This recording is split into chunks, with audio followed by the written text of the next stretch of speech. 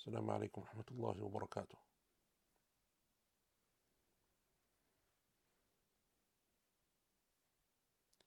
بسم الله الرحمن الرحيم. الحمد لله رب العالمين، والعاقبة للمتقين، ولا عدوان إلا على الظالمين، وأشهد أن لا إله إلا الله وحده لا شريك له، إله الأولين والآخرين، وأشهد أن نبينا محمدا عبده ورسوله المصطفى الأمين. اللهم صل وسلم وبارك على عبدك ورسولك محمد وعلى آله وصحبه أجمعين. أما بعد. Inshallah ta'ala, today we're going to continue with our tafsir of Surah Al-Buruj. But before we begin, two quick announcements. The first is that alhamdulillah, the brothers at my local masjid were able to change the tafsir slot page by page, the tafsir program that inshallah, or the tafsir series that we started, or that started last week, in terms of being uploaded and released. And inshallah ta'ala, that's now going to, instead of on the Tuesday, will be on a Monday. So just so that it doesn't clash with QP. So if you remember last week, we had a slightly shorter lesson because of that. So alhamdulillah, that's inshallah ta'ala not going to clash anymore. So for those of you that want to attend both, inshallah, it's not an issue of having to choose between one or the other. That's the first thing. And the second thing also then is this weekend the clocks change in the UK, so we go into winter time, so our clocks go back by 1 hour. So from next week, inshallah ta'ala, next Tuesday onwards, QP will be at 8 p.m. UK time instead of 8:30 p.m. UK time. So it'll be 8 p.m. UK time. So for those of you in the UK, that's a half an hour difference. Like we just go back to 8 p.m. And as for those of you abroad, then you'll have to make the adjustment in terms of the clock change as well. But I think that should be relatively easy for you to find that just online. And inshallah, 8 p.m. UK from next week is when QP will then be, henceforth, inshallah ta'ala, from here on, or from next week on, inshallah ta'ala. So last week we covered two verses, verses 8 and 9 of Surah Al-Buruj, and we are still speaking about the portion of the surah which Allah subhanahu wa ta'ala was referring to the people of Al-Ukhdud, or the story of the people of the ditch or the trench, Ashab al-Ukhdud. And we mentioned that the Ashab al-Ukhdud, the scholars of tafsir differed, and they had a number of positions concerning exactly who that's referring to. So you have the famous story that is mentioned in the narration in Sahih Muslim of the Prophet ﷺ about the story of the king and the sorcerer and the boy. And then you have other narrations also. And either way, whichever one it is, or all of them if it applies to them, Allah subhanahu wa ta'ala mentions them and what took place with them, and how Allah Azza wa Jal, how Allah subhanahu wa ta'ala is a witness over everything that they have done. In the verses that we took last week, Allah subhanahu wa ta'ala said that they were only punished, the only thing that, or the only reason for which they were tortured and punished, the only criticism that the people had of them, meaning these believers that were tortured and punished, was their belief in Allah subhanahu wa ta'ala. And then Allah Azza wa Jal mentioned two of His names alongside that verse, Al-Aziz, Al-Hamid, that Allah is all powerful, almighty, that Allah Azza wa Jal is worthy of all praise subhanahu wa ta'ala. And we said that Al-Aziz is mentioned to show that Allah Azza wa Jal has all power, all ability, all might subhanahu wa ta'ala. Meaning that had He wished, He could have protected those believers. Had He wished, He could have saved them from that torture that they faced. Had He wished, Allah Azza wa Jal could have made them victorious over their enemies. But that's why you find in the Quran stories of prophets and others whom Allah Azza wa Jal gives to them victory in this dunya as well as in the akhirah. So the stories of the prophets Nuh and Hud and Shu'aib and Salih alayhi salatu wassalam and others, including our Prophet sallallahu alayhi wasallam, that Allah Azza wa Jal gave them victory in the dunya as well as obviously the victory that they will have on Yawm al-Qiyamah in the akhirah. But then there are believers that don't have the dunya victory in that sense, in the sense that we will think of victory in the conventional sense. But Allah Azza wa Jal gives to them a different type of victory. And so Allah subhanahu wa ta'ala, had He wished, He could have protected them, but Allah Azza wa Jal sometimes decrees that certain people won't be protected, certain people will face difficulty and torture, just as they did from amongst the companions of the Prophet sallallahu alaihi wasallam. Some of them were killed, as we know, some of them martyred, as we know, some of them went through a great deal of harm and difficulty, as we know. So Allah subhanahu wa ta'ala decrees both. However, the victory that matters, that will always be for the believers. And Al-Hamid, that Allah Azza wa Jal is worthy of praise, and that is because the believers constantly praise Allah subhanahu wa ta'ala. They're always in the praise of Allah Azza wa Jal, even in the times of difficulty, even in hardship. And so look at how these believers are being punished and tortured, thrown into a ditch of fire, being burnt alive. And that is one of the most difficult, most heinous ways of being tortured or harmed. Yet Allah subhanahu wa ta'ala still describes them indirectly as being people who praise Allah Azza wa Jal. And that's why He mentions the name Al-Hamid, that Allah is always worthy of all praise. Because the believer knows that even in the most difficult and trying of circumstances, Allah Azza wa Jal is the one who decreed it. And Allah only decrees what is good for the believers. Allah wanted good for them. And Allah Azza wa Jal wanted to save them in terms of the adhab or the punishment of the hereafter. And Allah Azza wa Jal wanted to increase them in good deeds and raise their station and expiate their sins. So Allah decreed upon them something that would allow them to reach the highest of levels. And then we mentioned that Allah subhanahu wa ta'ala says that to Him belongs the dominion of the heavens and the earth, and الَّذِي لَهُ مُلْكُ السَّمَاوَاتِ وَالْأَرْضِ, and Allah Azza wa Jal is a witness over all things. So in today's episode, or today's lesson rather, we continue from verse 10 onwards. And in verse 10 Allah subhanahu wa ta'ala says, أعوذ بالله من الشيطان الرجيم إن الذين فتنوا المؤمنين والمؤمنات ثم لم يتوبوا فلهم عذاب جهنم ولهم عذاب الحريق. Allah subhanahu wa ta'ala in verse number 10 He says, for those who persecute the believing men and the believing women and do not repent afterwards, they will be the torment of hellfire and burning. That's the translation of Professor Abdul Halim, Sahih International. Indeed, those who have tortured the believing men and believing women and then have not repented will have the punishment of hellfire, and they will have the punishment of the burning fire. Mufti Taqi, surely those who persecuted the believing men and the believing women then did not repent, for them is the torment of Jahannam, and for them is the torment of burning. And Muhsin Khan, verily those who put into trial the believing men and believing women, and then in brackets by torturing them and burning them, close brackets, and then do not turn in repentance to Allah, then they will have the torment of hell, and they will have the punishment of the burning fire. So Allah subhanahu wa ta'ala in this verse, verse number 10, Allah Azza wa Jal now speaks about the speaks or concludes almost this story, is coming to the conclusion of the story of the people of Ukhdud. And Allah subhanahu wa ta'ala says, indeed those إِنَّ الَّذِينَ فَتَنُوا الْمُؤْمِنِينَ وَالْمُؤْمِنَاتِ, those who persecute, those who harm, those who torture, those who put to test and trial, meaning for their religion, because of their belief, because of their religion.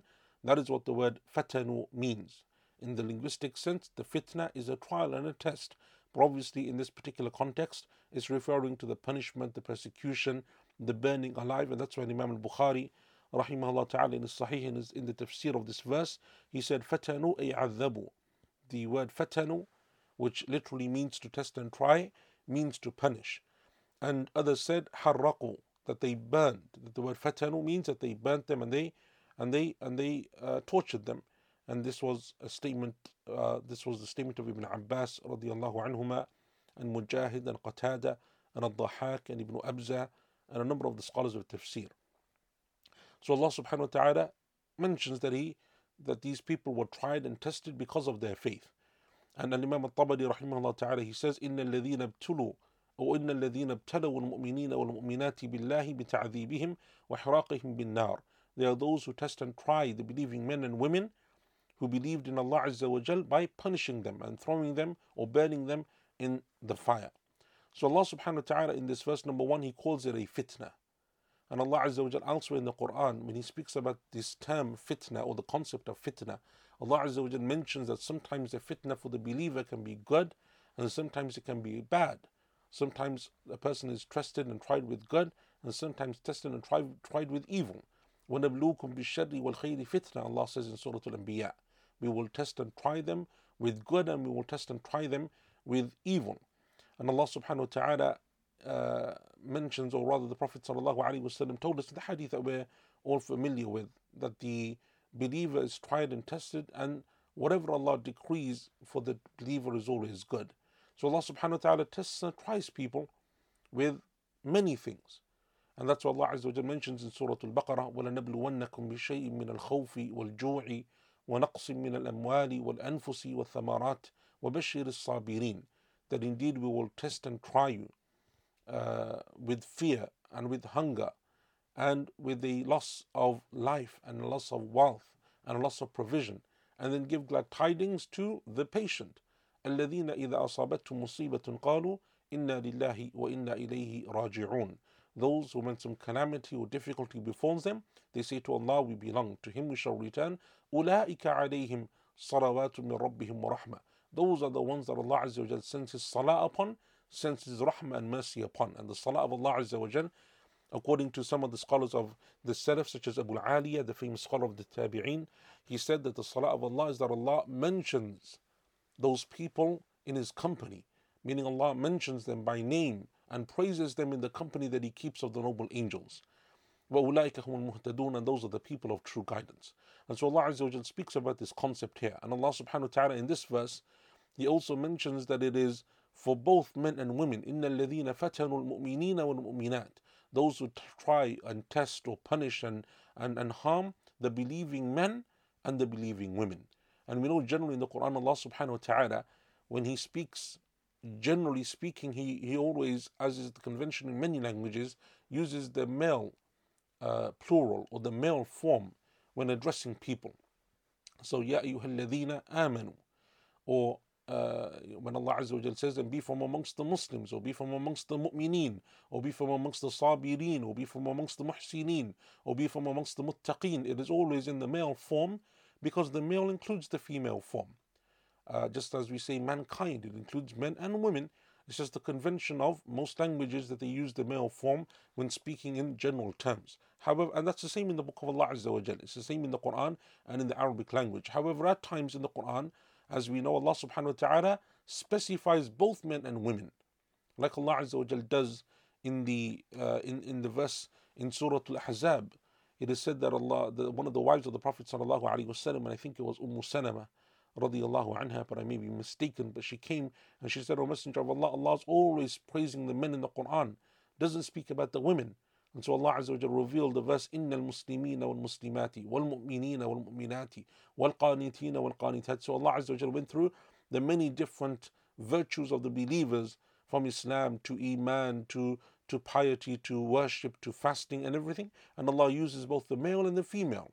And then Allah Azza wa Jal, or the male and the female forms, and then Allah subhanahu wa ta'ala says at the end, أَعَدَّ اللَّهُ لَهُمْ مَغْفِرَةً وَأَجْرًا عَظِيمًا. And for them, and Allah again uses the male, for them is forgiveness and for them is a great reward, to show that all of them are always included when Allah Azza wa Jal mentions the male form.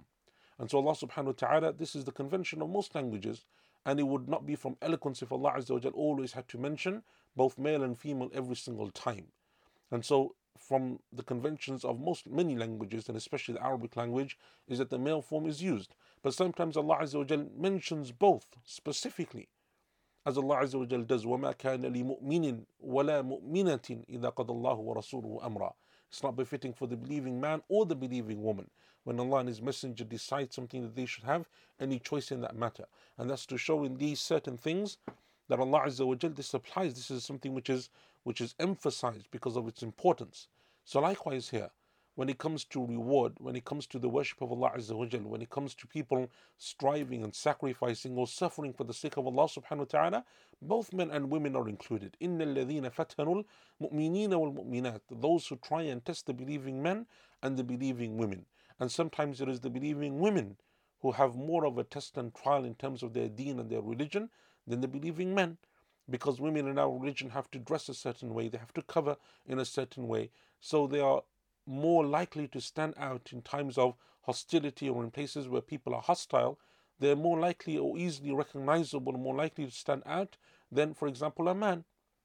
A man, even if he has a beard, can wear normal clothes and what have you and walk, and they're not going to be as recognizable, if you like, as a believing woman.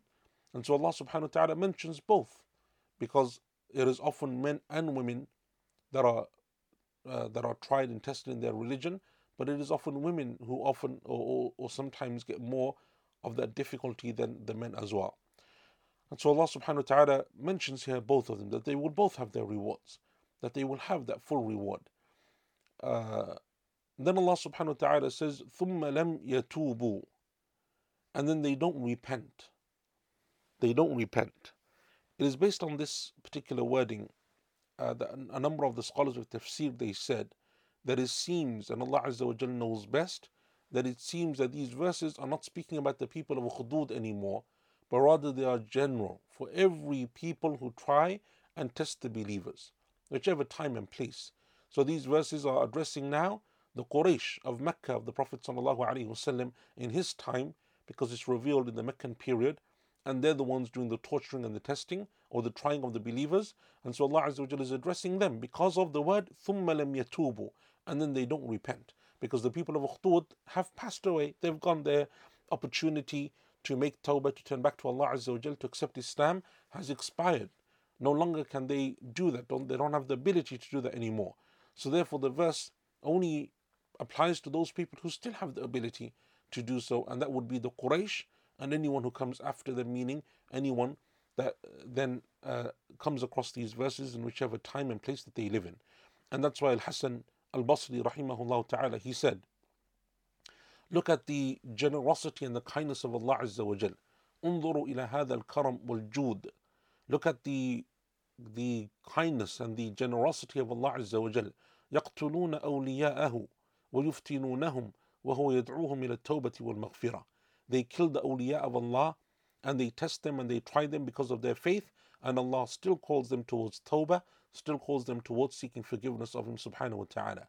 And so Allah Azza wa Jal says, or rather Al-Hasan al-Basri rahimahullah, the famous scholar of the Tabi'een, he said that this is from the generosity of Allah Azza wa Jal. And this is something which you will find throughout the book of Allah subhanahu wa ta'ala, as we've mentioned before, that Allah Azza wa Jal often in the Quran, if He mentions, for example, a punishment of a sin, or Allah Azza wa Jal mentions the disbelievers and what they may do, or the hypocrites and the punishment that they will receive, Allah Azza wa Jal often in the context of those verses will always say, unless they make tawbah, إِلَّا الَّذِينَ تَابُوا, unless they make tawbah, or accept those who make tawbah. And Allah Azza wa Jal always leaves that door open for them. And that's why when it is said in some narrations in the cause of revelation for the verse in Surah Al Imran after the Battle of Uhud, when the Prophet ﷺ was injured, as we know, blood was flowing from his body ﷺ, one of his teeth was broken, and he was injured ﷺ in that battle. He said, how would Allah forgive a group of people who do this to their Prophet?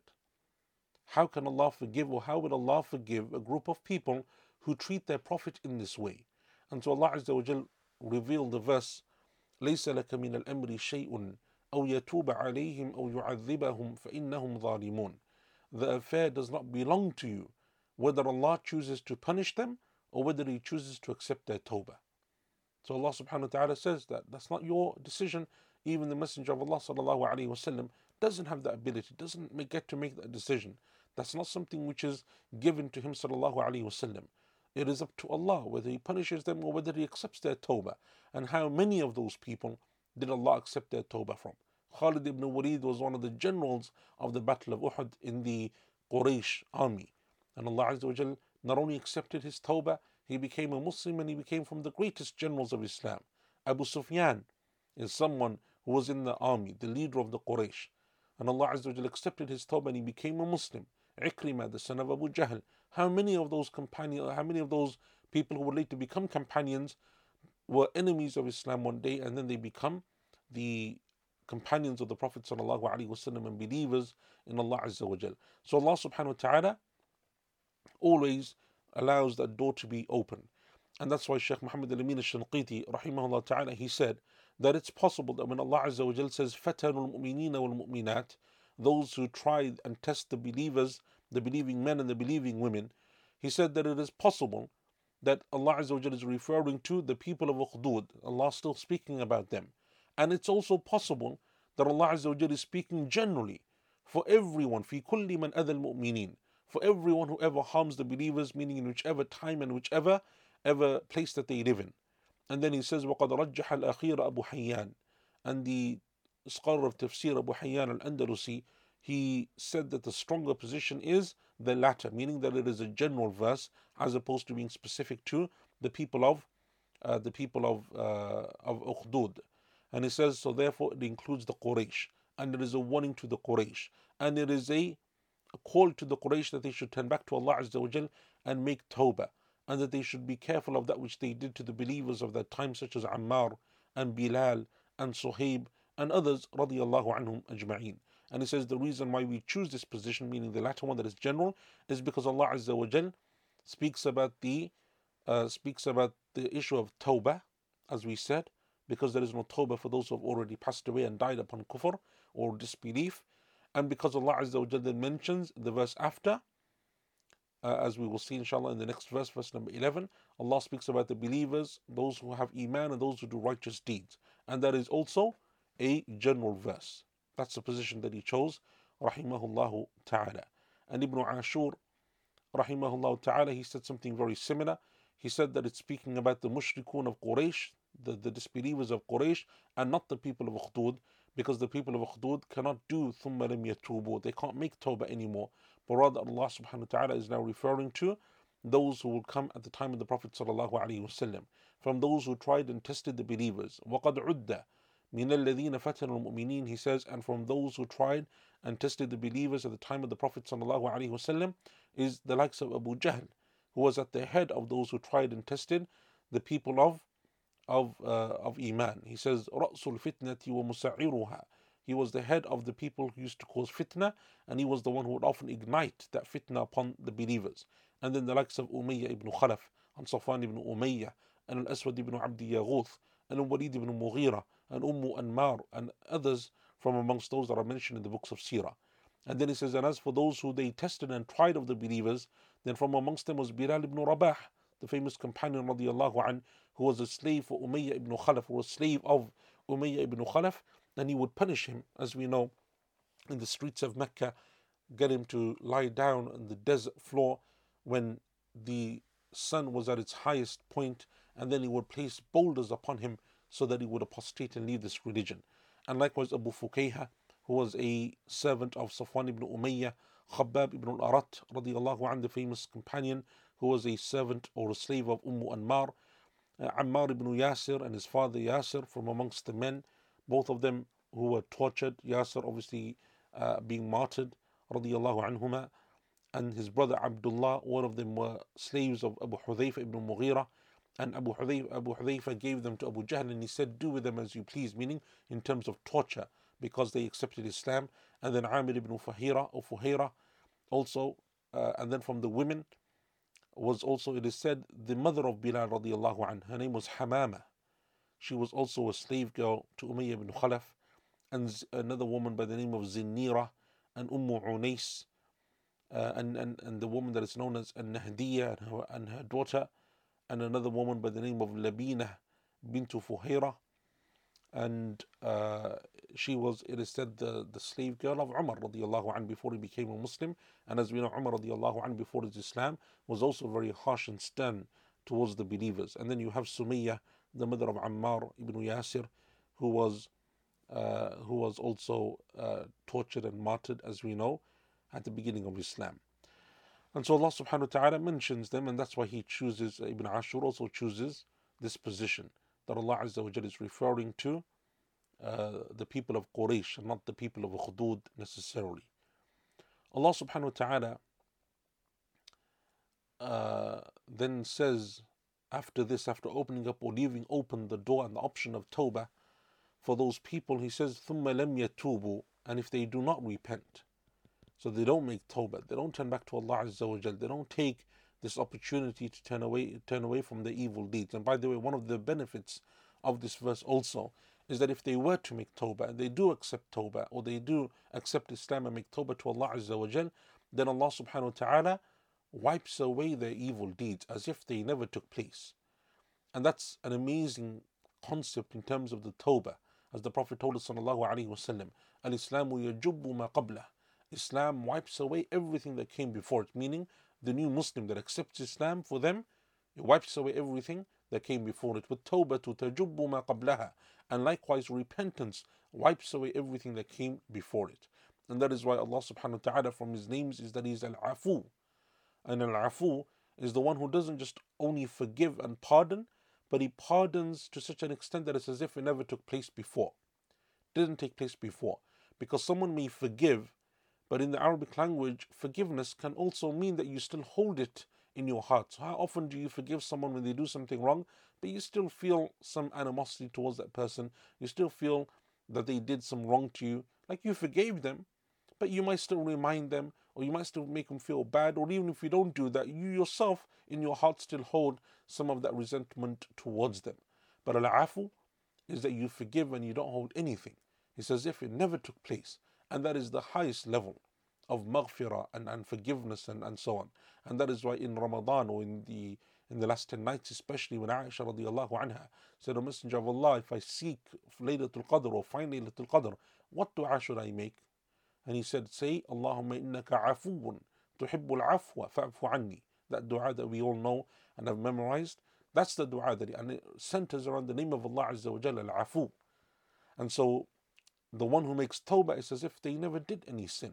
If they're sincere in their tawbah, if they turn back to Allah Azza wa Jal, they leave off that sin, they have a firm conviction that they're not going to go back towards that sin, Allah subhanahu wa ta'ala forgives as if it never took place before. And therefore the believers are told that they should also be people of afu. They should be people who forgive in that regard. When someone comes to you and they ask for your forgiveness, you should forgive them. And the best type of forgiveness is this type of forgiveness where you don't hold back. And that's something which you find amongst the Prophet ﷺ, amongst the companions radiallahu anhum ajma'in. How many of those companions were tortured and persecuted? How much difficulty did they endure at the hands of those non-Muslims at that time? How many times was the Prophet ﷺ personally attacked and abused, whether verbally or physically? How many of his companions did he see being harmed? How many times did they try to attack the religion of Islam and harm the Muslims? Yet when those people become Muslims and they accept Islam, the Prophet ﷺ never holds it over them. Never says to them, don't you remember who you were just yesterday or last week or what you did to us? There was never tears of companions based upon those types of issues. These companions are better because they were there at the beginning. You're a lesser companion because of, even though we have, obviously as we know, ranks amongst the companions, those who accepted before Al-Fath are not like those who accepted after Al-Fath and so on and so forth. Those who attended Badr are not like those who came after Badr and so on. But it's not used in that way in terms of, that's their martaba or their station in the sight of Allah subhanahu wa ta'ala, in terms of their reward in the akhirah. But in terms of practical things, in terms of dealing with people, in terms of character and so on, that's not how people are treated in the lifetime of the Prophet sallallahu alaihi wasallam or by the companions amongst themselves radiyallahu anhum ajma'in. And so they would forgive. Can you imagine that there's someone there who killed your father, someone there who killed your son, someone there who killed your uncle, someone there who killed one of your family members, someone who stole your land and your money and your property? Yet the Prophet ﷺ never used to say anything to them once they accepted Islam. Nor did he say anything to the likes of Abu Sufyan or Khalid ibn Walid radiyallahu anhuma and others who accepted Islam, and they for many years, not just once or twice, for years, harmed the Muslims in one way or another. Because once they accept Islam, khalas, it's finished, it's over. And so they become like brothers, and the Prophet ﷺ honors them.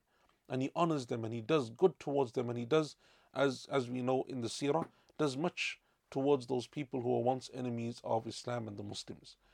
And that is why the Prophet ﷺ never held anything over those people. When he went ﷺ in his farewell Hajj, as we know, he went on his farewell Hajj. The Prophet ﷺ was asked by some of the companions or Messenger of Allah, in Mecca, where are you going to reside? Because they're all Meccans. All of these Muhajirun, the Prophet ﷺ, Abu Bakr, Umar, Uthman, all of these companions are Meccans. They're Muhajirun, they come from Mecca. O Messenger of Allah, where will you stay in Mecca? Where are you going to reside in Mecca before Hajj? Where are you going to sleep? Where are you going? He said, وَهَلْ تَرَكَ لَنَا عَقِيلٌ مَنْزِلًا? And did Aqil leave us anything in Mecca to live in? Why?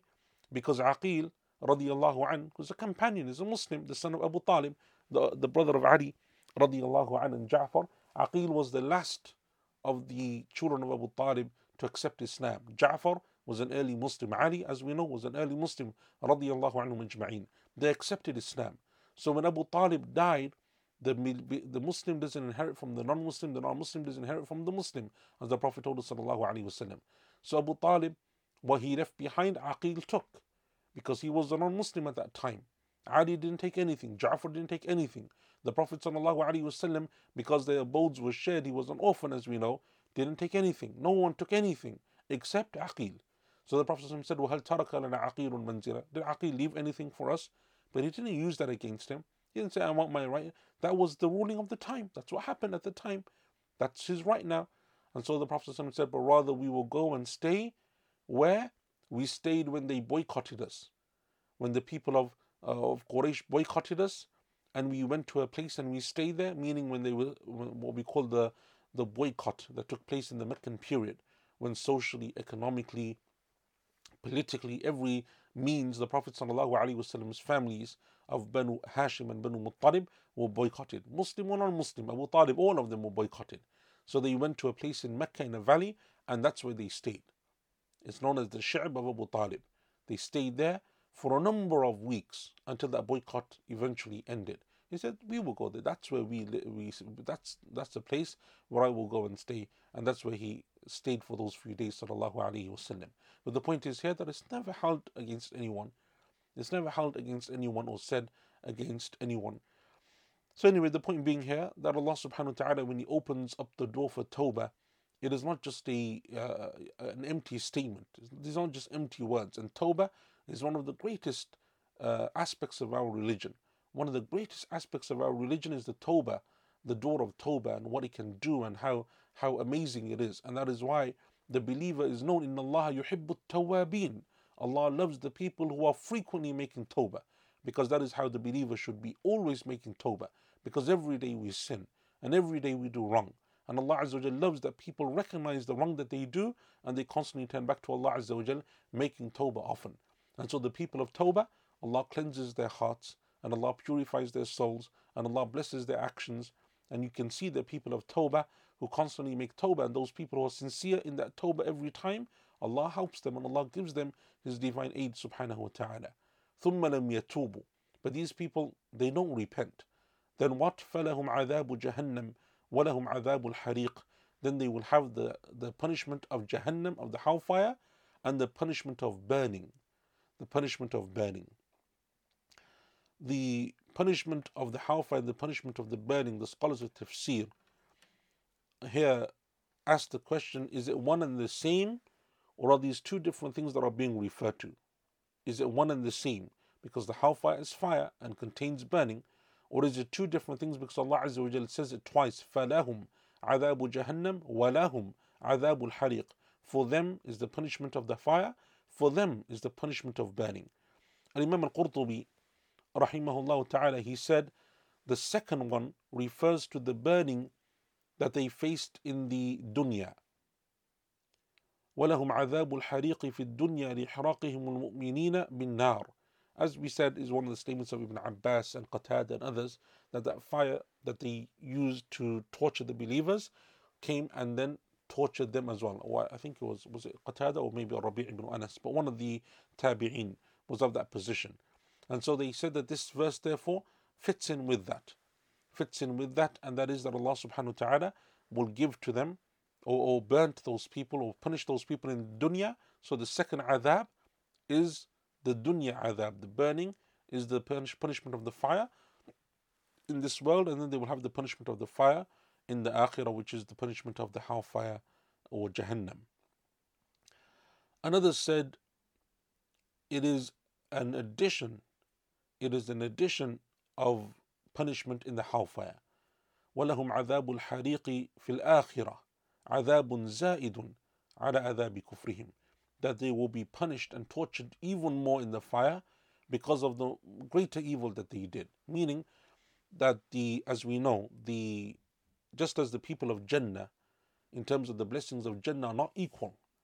People have more rewards. There are grades and levels of Jannah. People have more reward, people have less reward. And that is well known and established in the many hadith of the Prophet ﷺ in the Sunnah.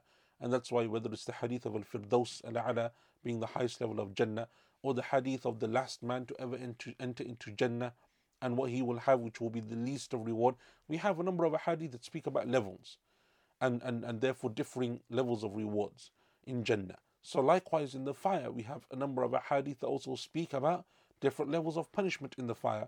From them is the verse of the Quran, verses and hadith. From them is the verse concerning the hypocrites.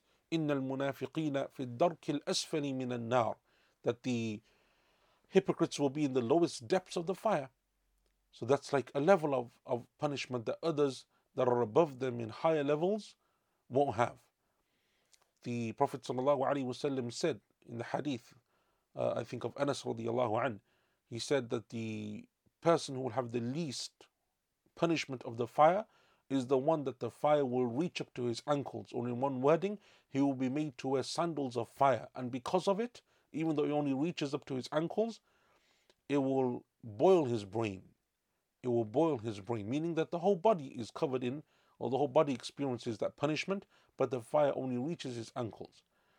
And the hadith of Abu Talib, when Abbas radiallahu anhu said, O Messenger of Allah, Abu Talib used to defend you, he did a great deal of good towards you. What did you do for him? He said, I will intercede for my uncle Abu Talib, so that Allah will take him and place him on the edges of the fire, by which he will have one of the least types of punishment. But he will still be punished in the fire for eternity. But he will have one of the lesser forms of punishment, and were it not for my intercession, he would have been in its depths. And so therefore there are different levels also. So this position is that it is a adhabun zaid, there is another level of punishment. So the disbelievers, all of them enter the fire.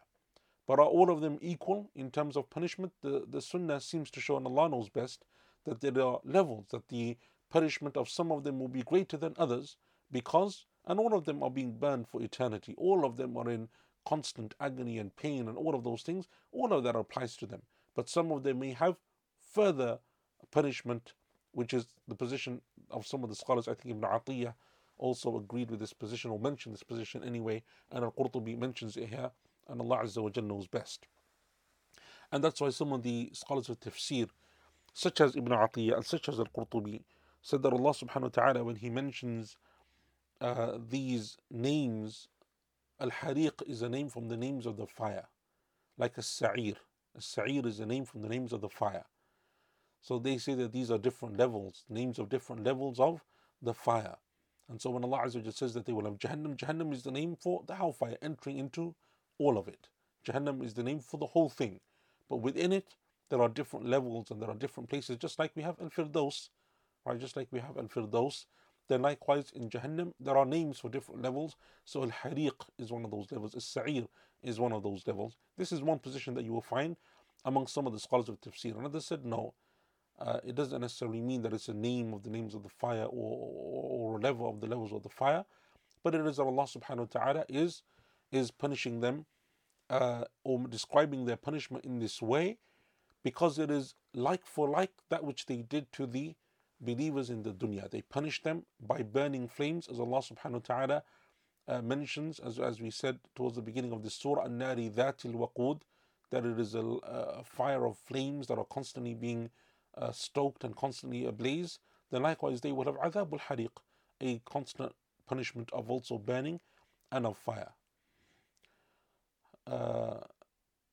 And this is, I think, the position that Ibn Ashur rahimahullah ta'ala chose, that it is muda'afa or tawqid lafzi, that it is just emphasis. Adhab al-Hariq is emphasis of Adhab Jahannam. And it could be, as he said, an extra punishment, like a double punishment. So either it's just a linguistic thing, just to emphasize their punishment and how grave it will be, or it is that they will have an extra punishment, as Allah Azza wa Jal says in Surah Al-Nahl, الَّذِينَ كَفَرُوا وَصَدُّوا عَنْ سَبِيلِ اللَّهِ زِدْنَاهُمْ عَذَابًا فَوْقَ الْعَذَابِ. Those who disbelieve and prevent others from the path of Allah, we will increase them punishment upon punishment. Right? And so Allah Azza wa Jal is saying that there will be extra punishment for those people. And it's possible, he says, that they will be punished in other than the fire. So they're being punished in, for example, the grave, or they're being punished before Yawm al-Qiyamah in the dunya. All of these are possibilities. But the point is that Allah Azza wa Jal says that the people who do this, don't think that they've escaped injustice. Don't think that they've escaped the accounting of Allah subhanahu wa ta'ala. But Allah Azza wa Jal will punish them. And Allah subhanahu wa ta'ala will hold them to account for that which they did. And so those people won't escape. And Allah Azza wa Jal will hold them to account on Yawm al-Qiyamah. And so this surah speaks about a group of people that their justice didn't come to them in the dunya, because they died, those believers that were thrown in the ukhdud, in the trenches. They didn't see any justice in the dunya.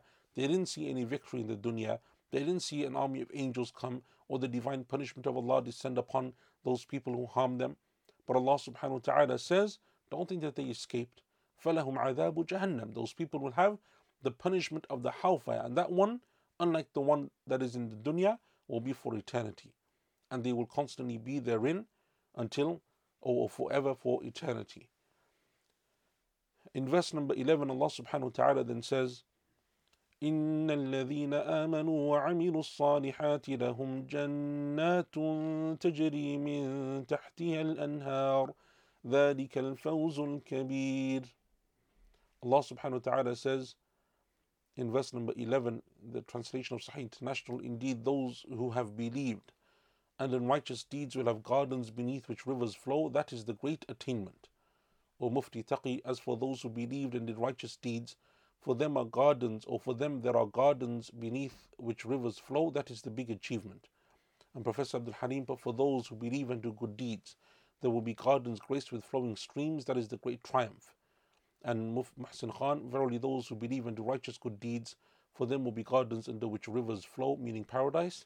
That is the great success. Allah subhanahu wa ta'ala in this verse, He then speaks about the believers. And He speaks about the people of Iman.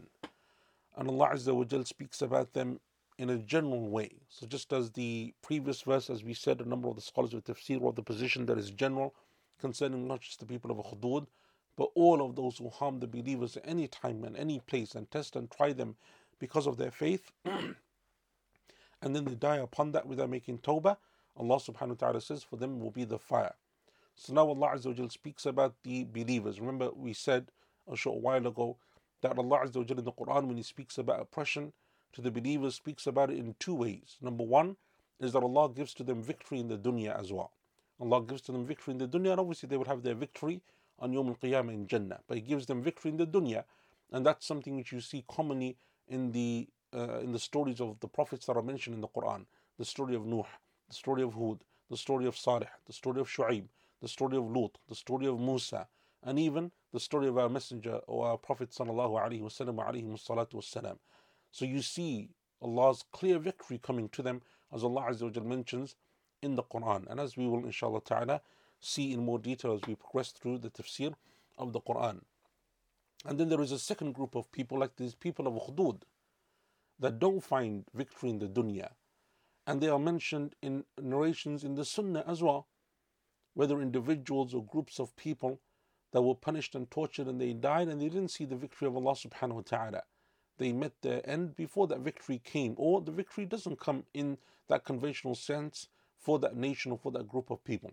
So for example, we had prophets of Allah, as we know, that were killed, murdered, as Allah Azza wa Jal mentions in the Quran, that they were from the people of Bani Israel, those who used to kill their prophets. قَتْلِهِمُ الْأَنْبِيَاء, they used to kill their prophets. And as the Prophet told us sallallahu alaihi wasallam in some ahadith as well about the killing and murder of the prophets. And so therefore this is something which where the Prophet doesn't get that divine aid, then doesn't see that divine victory from Allah subhanahu wa ta'ala in terms of the dunya. But whether it's the first group or the second group, whether they saw that victory or they didn't see that victory, Allah Azza wa Jal says the victory that truly matters still belongs to them. Because there is victory in the dunya and victory in the akhirah. What Allah guarantees for the people of Iman is the second, not the first. He guarantees for them that they will have ultimate victory, that they will have ultimate success, and that is the success of the akhirah. Allah doesn't guarantee that every believer will find success in the dunya. He guarantees that his religion will be uppermost subhanahu wa ta'ala, yes. But that is generally speaking across all of time until Yawm al-Qiyamah. Not that for every time and every place and for every person and for every Muslim, that is something which they will see. And that's why you find in the seerah of the Prophet sallallahu alaihi wasallam companions that were killed, companions that were martyred, companions that were tortured, companions that were persecuted, companions that were harmed, and many of them, or a good number of them, didn't even see the culmination or the end result of Islam and the message of the Prophet sallallahu alaihi wasallam and his Prophet. They didn't live to see that, and there were a number of them. And so Allah subhanahu wa ta'ala mentions this in the Quran. And so Allah Azza wa Jal here, He speaks about those people who are successful in the greatest success that matters. And look at how this verse is mentioned here in the context and it is the only time, as far as I know, in the Quran in which Allah Azza wa Jal speaks about a people who are tortured and persecuted and die and still calls it success because of this principle that Allah subhanahu wa ta'ala wants to establish. So, إِنَّ الَّذِينَ آمَنُوا, those who have Iman, meaning they believe in Allah Azza wa Jal, وَعَمِلُوا الصَّالِحَاتِ, and they do good deeds, meaning they fulfill the obligations that are upon them and they worship Allah Azza wa Jal and they obey Him, they will have Jannah. لهم جنات تجري من تحتها الأنهار. Al-Imam Al-Tabari rahimahullah ta'ala, he says that indeed those who believe in the Tawheed of Allah, and they are those who in this surah were banned from the people of the Ukhdud for their belief in Allah Azza wa Jal, وغيرهم, and other than them, من سائر أهل التوحيد. And again, he also is taking the position that it is a general verse, other than them, for more of the people of Tawheed. So they have Iman. وَعَمِلُوا الصَّالِحَاتِ, and they do good deeds, meaning he says they obey Allah Azza wa Jal, and they fulfill the commandments of Allah subhanahu wa ta'ala, and they stay away from the prohibitions of Allah Azza wa Jal. لَهُمْ جَنَّاتٌ تَجْرِي مِن تَحْتِهَا الْأَنْهَارُ. Allah Azza wa Jal says, for them there are gardens under which rivers flow, meaning in the Akhirah. They will have the reward of Allah subhanahu wa ta'ala. They will have that which Allah Azza wa Jal has prepared for the believers. They will have that which is pleasing to Allah subhanahu wa ta'ala. So they will be given the gardens of Allah Azza wa Jal and the reward of Allah subhanahu wa ta'ala.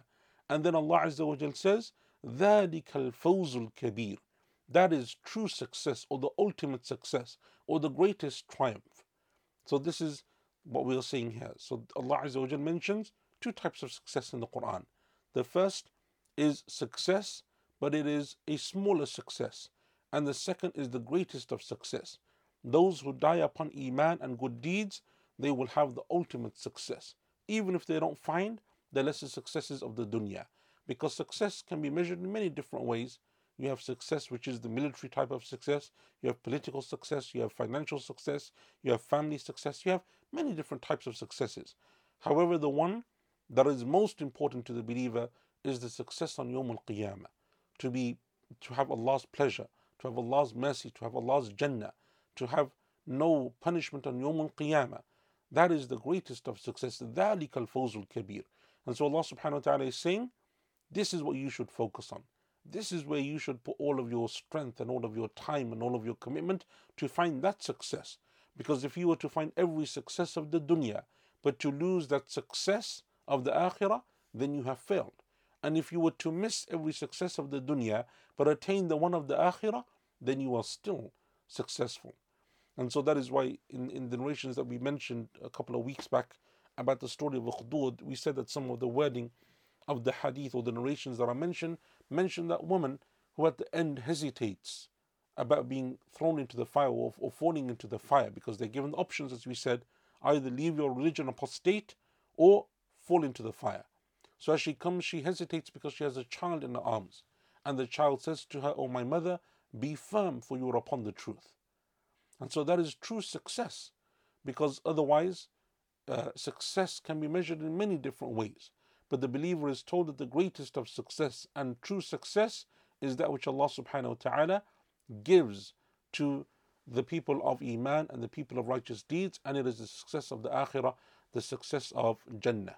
And that is what Imam Ibn Kathir rahimahullah ta'ala, he says, see how Allah Azza wa Jalla in this verse says, ذَلِكَ الْفَوْزُ الْكَبِيرُ, and that is in contrast to what Allah mentions in the previous verse concerning the disbelievers, فَلَهُمْ عَذَابُ جَهَنَّمْ وَلَهُمْ عَذَابُ الْحَرِيقِ.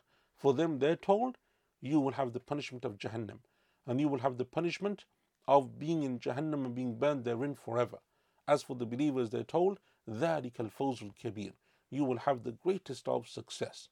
And so anyone that enters into Jannah, and all of the believers will eventually enter into Jannah, then they will have the greatest of success once they are into Jannah. And that's why the believer should understand this, and they should remember this, and this should be something central that they remind themselves of every single day. Every day we try to work towards Jannah, come closer to Jannah, come closer to the mercy of Allah subhanahu wa ta'ala and His reward. Every day is a path that takes you, or an opportunity to take you closer to Allah subhanahu wa ta'ala and His reward. And that's why Imam Ahmad rahimahullah ta'ala, when he was asked When can the believer rest? He said, when he puts his right foot into Jannah, because that is when success is. And his son, the son of Imam Ahmad, rahimahullah ta'ala, he mentions that when my father was on his deathbed, he would sometimes, because he was unconscious and he was unwell in his final illness, he would wake up at times and he would look towards the end of the room and he would say, not yet, not yet. And my son says the only people in the room were me and him, no one else. And he did this a few times. So I said, oh my father, who are you speaking to? Who are you talking to? There's no one here except me and you. Who are you saying to, not yet, not yet? He said, I see in front of me Shaitan, Iblis. And he's saying to me, oh Ahmad, you've escaped me. You've won. You escaped. I wasn't able to overcome you. And I'm saying to him, not yet, meaning I'm still living. You don't know what's going to happen until the last moment. You don't know what's going to take place. So I'm saying to him, not yet, meaning that I don't want to give up now. I'm not just going to rest now until Allah Azza wa Jal takes my soul. And so that is how the believer is, because the Prophet told us, sallallahu alaihi wasallam, in the hadith, that from the signs of Yawm al-Qiyamah is that a person will wake up, يُصْبِحُ مُؤْمِنًا وَيُمْسِي كَافِرًا, wakes up as a believer, and by night time they're a disbeliever, or is a believer in the evening, and by morning they're a disbeliever. يَبِعُ دِينَهُ لِعَرَضٍ مِنَ الدُّنْيَا, they sell their religion for a paltry sum of the dunya. And so that's something which no one has a guarantee for. And there are a number of ahadith of the Prophet ﷺ in which we are told not to think that it's a guarantee that you will die upon Islam, or that you will have that type of success, or that you will, just because you were born a Muslim, you will die a Muslim, or just because you're practicing today, that you're going to be practicing tomorrow. And may Allah Azza wa Jal keep us all safe and steadfast and keep our iman strong. I have come across many people, and I know a number of them, some of them students of knowledge, some of them people who were upon better than me in terms of their knowledge, in terms of their religion, in terms of their ibadah, and then Allah subhanahu wa ta'ala decreed that they wouldn't be upon that one day, that they wouldn't be from the people of knowledge, that they wouldn't be from the people of good deeds, that they wouldn't be from the people of salah, and so on. And so never take it for granted. And that is why when Salama radiallahu anha was asked, what is the most common dua that you heard the Prophet sallallahu alaihi wasallam make? She said, I would often hear him say, Ya muqallib al-qulub, thabbit qalbi ala dinik. Or the one who turns the hearts, turn my heart towards your religion, meaning keep me firm and steadfast upon your religion. As the Prophet told us sallallahu alaihi wasallam, indeed the hearts of Bani Adam, the hearts of the children of Adam, are between the two fingers of Ar-Rahman. He turns them however he pleases subhanahu wa ta'ala. And that's what Anas radiallahu anhu, when he was asked that same question, what is the most common dua you heard the Prophet sallallahu alaihi wasallam make? He said, I would often hear him say, Allahumma atina fi dunya hasana wa fil akhirati hasana wa qina adhab an-nar, which is one of the most comprehensive du'as in our religion. One of the most comprehensive du'as in our religion. Oh Allah, grant me the best of the dunya and the best of the akhirah, and save me from the punishment of the fire. What more can you want, and what more would you possibly need? And that's why in the Musnad of Imam Ahmad, when the Prophet ﷺ came across that man who had become extremely sick, extremely ill, extremely weak, the narrator says, or the companion who is narrating it says, to the extent that he looked like a newborn chick because of how weak and feeble he was. He was a grown man, but he looked and felt like he was a newborn chick because of how weak he was, how feeble he was. So the Prophet said sallallahu alaihi wasallam to him, what did you do? What happened to you? He said, O Messenger of Allah, I made dua and I said, Oh Allah, if you're going to punish me in the akhirah, don't do so, give it to me in the dunya instead. The punishment that I may have received in the akhirah, bring it forward in the dunya. I don't want the punishment of the akhirah. Which logically, for the believer, makes a level of sense. You know, it makes sense. No doubt the punishment of the akhirah is far worse and far more difficult than the punishment of the dunya. So this man is using that type of logic, but that's not what the Sharia orders and commands. It doesn't tell you to look like that or think like that or ask for those things. And so the Prophet ﷺ said to him, Subhanallah, glory be to Allah. And can you bear Allah's punishment, whether in the dunya or the akhirah? That's something to ask for. He said, rather what you should have said is, Allahumma atina fi dunya hasana wa fil akhirati hasana wa qina adhab an-nar. Oh Allah, give me the best of the dunya, the best of the akhirah. Save me from the punishment of the fire. And then the Prophet ﷺ made dua for him, and the narrator said he was cured, or he became better. And the hadith, I believe, is in the Musnad of Imam Ahmad rahimahullah ta'ala. So these are hadith that speak about this issue, and how Allah Azza wa Jalla is saying, ذَلِكَ الْفَوْزُ الْكَبِيرُ. That is the greatest of all success, and that is the success of the akhirah, the success of those people who are able to remain steadfast upon not only iman and tawheed, but upon righteous deeds and the worship of Allah subhanahu wa ta'ala, fulfilling Allah Azza wa Jalla's commands, and they live that life of righteousness, that at the time of death, those are the people that Allah subhanahu wa ta'ala, as He says elsewhere in the Quran, إِنَّ الَّذِينَ قَالُوا رَبُّنَا اللَّهُ ثُمَّ اسْتَقَامُوا. Those who say our Lord is Allah, and then they have istiqamah, they're steadfast upon that. What does steadfastness mean? When you say our Lord is Allah, it means that you put that into action.